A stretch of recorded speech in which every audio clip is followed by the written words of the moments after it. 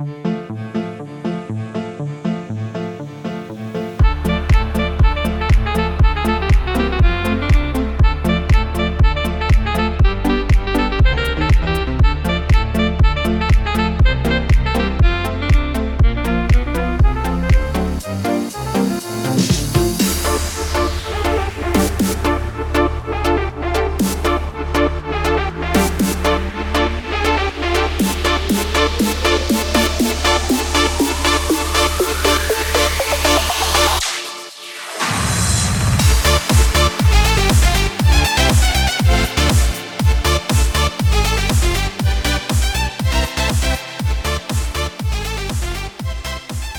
Star Wars fans and Rule the Galaxy fans, this is Joe. We're going to give you a special episode today. This is from our trip to the ICCC in Tennessee last week. I had the pleasure of being asked to be a part of a panel who was interviewing Ian McDiarmid, the Emperor in the original Star Wars movies, the prequels, and now the sequels.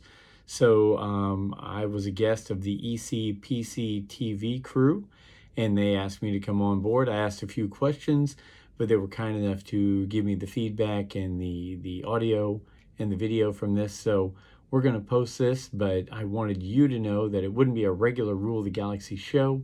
It would be an ICCC and ECPCTV interview where I was lucky enough to be a part of it. Meeting the Emperor was great. My heart was beating in my chest as I was asked a few minutes before the episode. So just wanted you to know this is a special episode. Hope you enjoy it, and we'll be back with regular shows very soon. Thanks. May the Force be with you. We are live on the ICC podcast stage. We'd like to welcome to the stage the Emperor himself, Ian McDiarmid. Hello.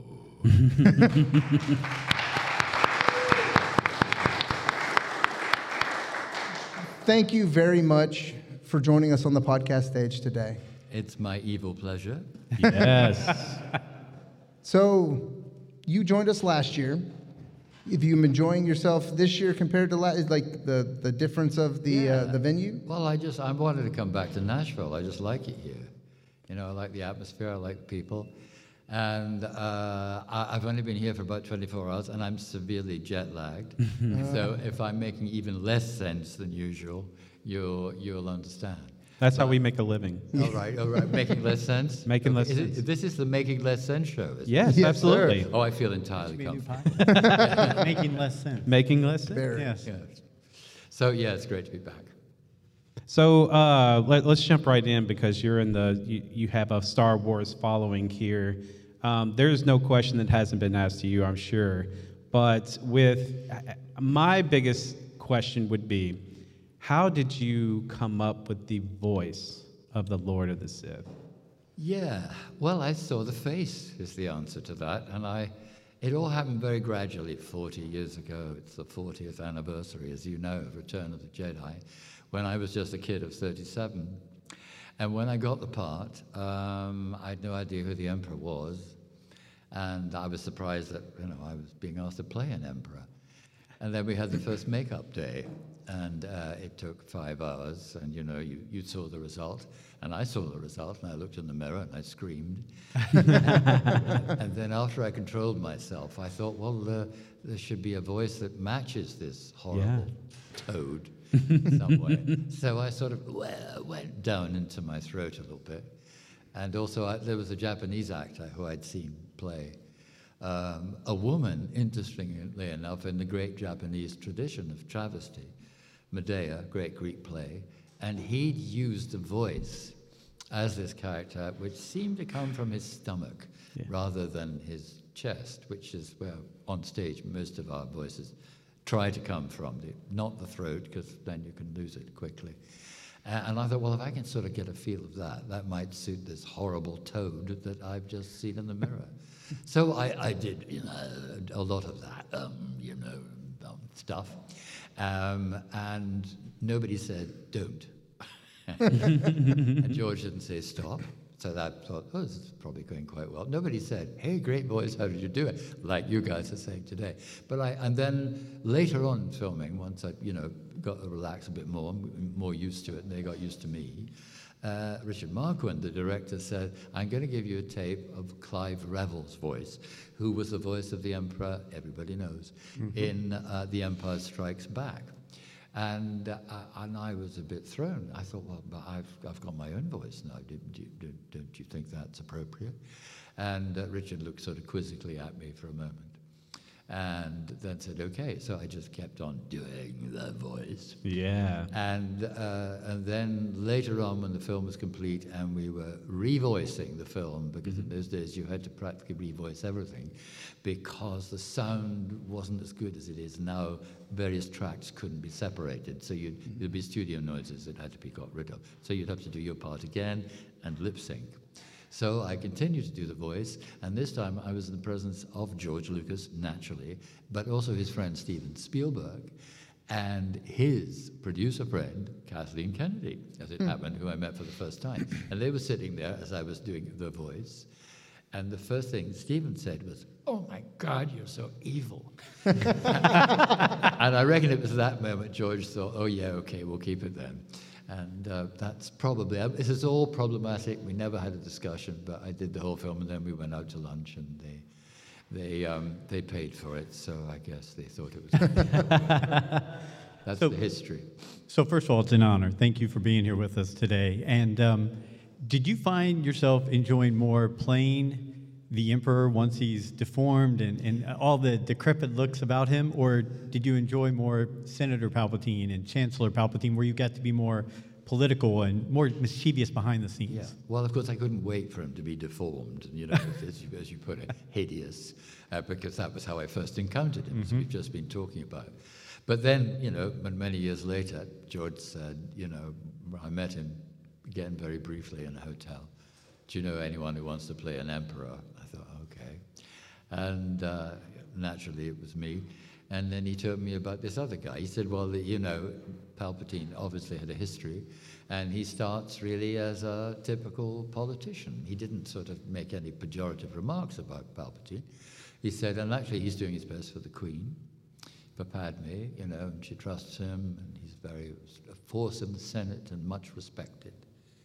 And I thought, this gets more and more interesting. And then he turns into that terrible creature I played all those years ago. And then he said, oh, but there's this other guy, didn't say the name, who's working behind the scenes all the time. And I thought, oh, that sounds a more interesting part than just being boring old politician. Little did I know it was the same person. Until the first day, virtually, of the shoot, when I saw my name opposite a character called Darth Sidious, as well as Senator Palpatine.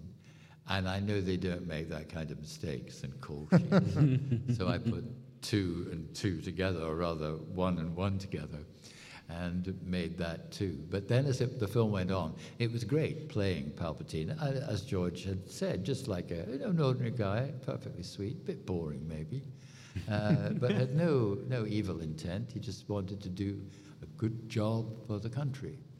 And of course, that's a work of genius, really, to turn such a person who appeared likable and sincere and hardworking into the greatest monster that ever lived. Yes. Very, very evil. You've done some stage, lots of stage work.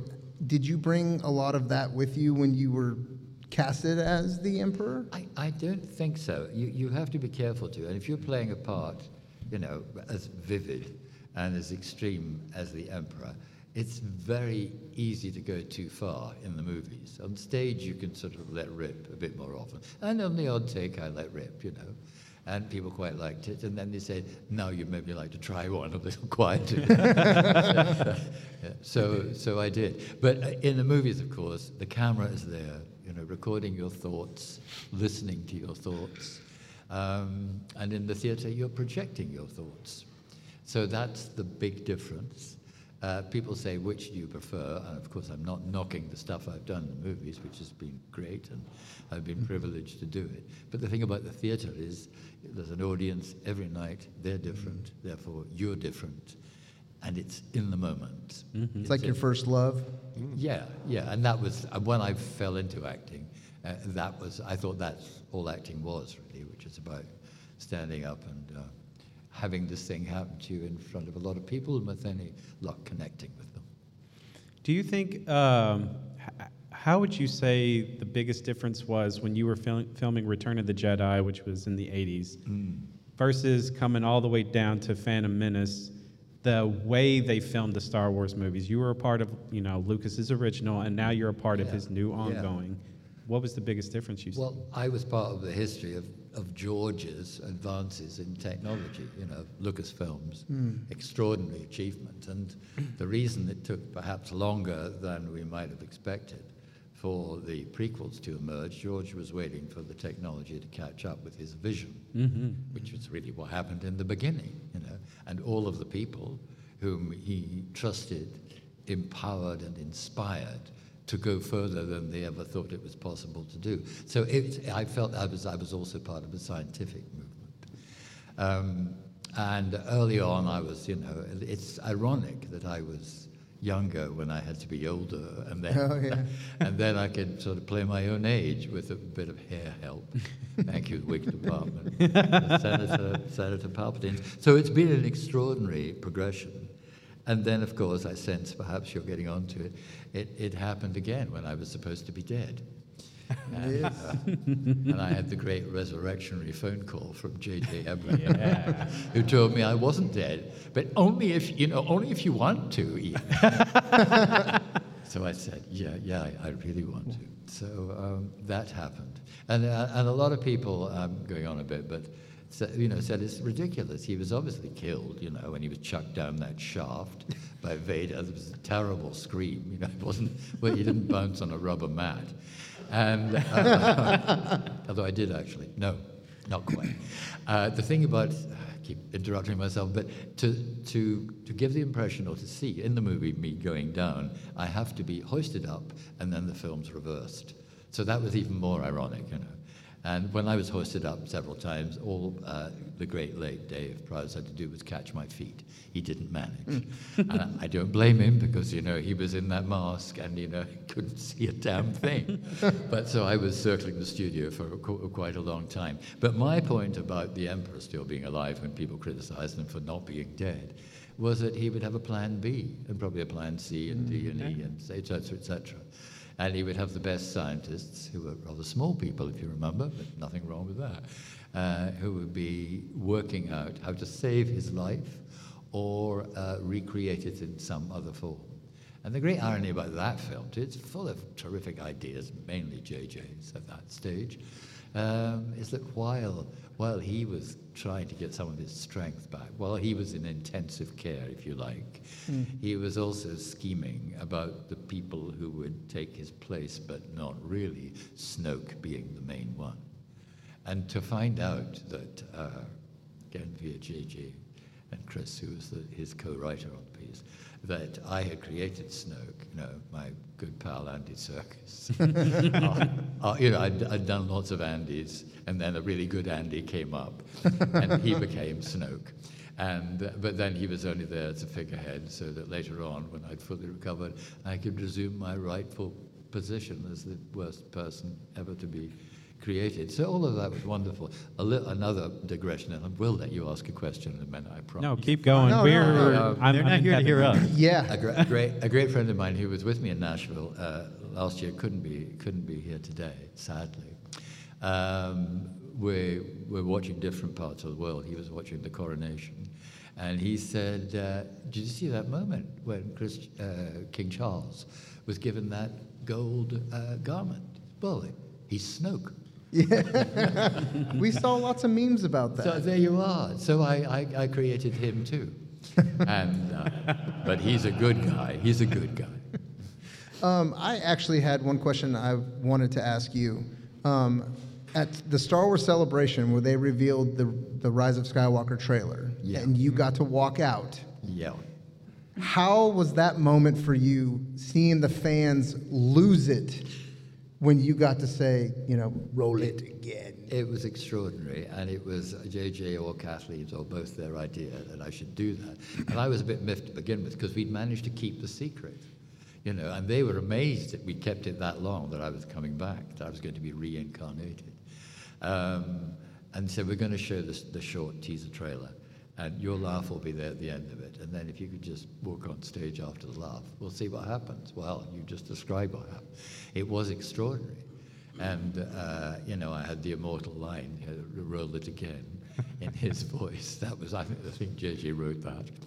And I had to make sure I stood in exactly the right spot in relation to the screen. So these things were all in my mind. And then the audience just, as you say, they just wouldn't stop reacting. So that was welcome back, really, before the memes started and so on. And the other great thing about it, apart from obviously Adam and Daisy, nobody else in the film knew it was me. And Anthony Daniels, I said, you didn't know it was me, Anthony? He said, well, I knew it was some terrible, evil person. I didn't know it was going to be you again. So there I was, exposed almost, before the real trailer came out. So 2 questions real quick. I don't know how much time we have left, but one, I truly enjoyed Anthony Daniels' book, and I listened to the audio book of that. One, would you ever consider doing an audiobook of your history of how you've gone through all the Star Wars like this? No. Ironically, as I sit here talking to you now and never letting you get a question in, I don't want to talk about myself in print. The second question I have, and if it's okay, I'll throw a monkey wrench into the Star Wars talk. 2 movies that you were in that I really, really loved. Sleepy Hollow, Dirty Rotten Scoundrels. Yeah. Do you have any great memories from either one of those films? Because they were great, and you played great roles, especially in Sleepy Hollow. Have you got a couple of hours? Yeah, they were great fun. They couldn't be more different. And of course, in Dirty Rotten Scoundrels, I was directed by Yoda, by Frank Oz. The great Frank Oz himself, which was, and it was a sort of last-minute thing. Arthur, the name of the character was. And I met, and I hadn't met him before, Frank in a hotel, and he said, I'm sorry to drag you in, I just want to do a bit of improvising, because you're going to be working with Michael Caine and Steve Martin, considerable figures. He sort of implied, and you hope you might be able to keep up. So anyway, we improvised. He didn't say that, much too polite, Frank. And anyway, I got the part, and we went out there, and we had a great time. And Steve... early on, I think we hadn't met, I'd met Michael, because they'd been busy filming. And to begin with, I think Steve thought I was the Times correspondent who'd come to interview me, because that was on his slate for the day. So we got off to a very sort of hysterical start. Oh, no, of course you're an actor. And it was great fun. And those two together were just incompatible. Sleepy Hollow was even more fun because all of those British actors, we all knew each other very well. And we found it very hard to keep a straight face. Johnny was no help. Oh, bad. But it was great. And, it's a wonderful performance in that, innocent. And I said, we're all we're English, and you're sort of playing it kind of English, kind of British. And he said, yes, I watched all the films of Noel Coward. I thought that was, Noel Coward, most of you will know, but some of you won't, was a great British writer who spoke very like that, very clipped and very sort of, and obviously Johnny didn't speak quite like that, but he wanted to be very precise. And no, there was something I couldn't tell you on the podcast, but he and Michael Gambon conspired to do a terrible thing. We had to confront a dead body at one point. And the body was dead, but it made a certain noise, thanks to something they'd both engineered on the takes. And we had to look horrified and terrified. That was hard. Thank you. Before we go, I wanted to ask one more question. Do you have a favorite line that the Emperor's, that he says out of all of them? Is there one that's your favorite? You want me to do it, don't you?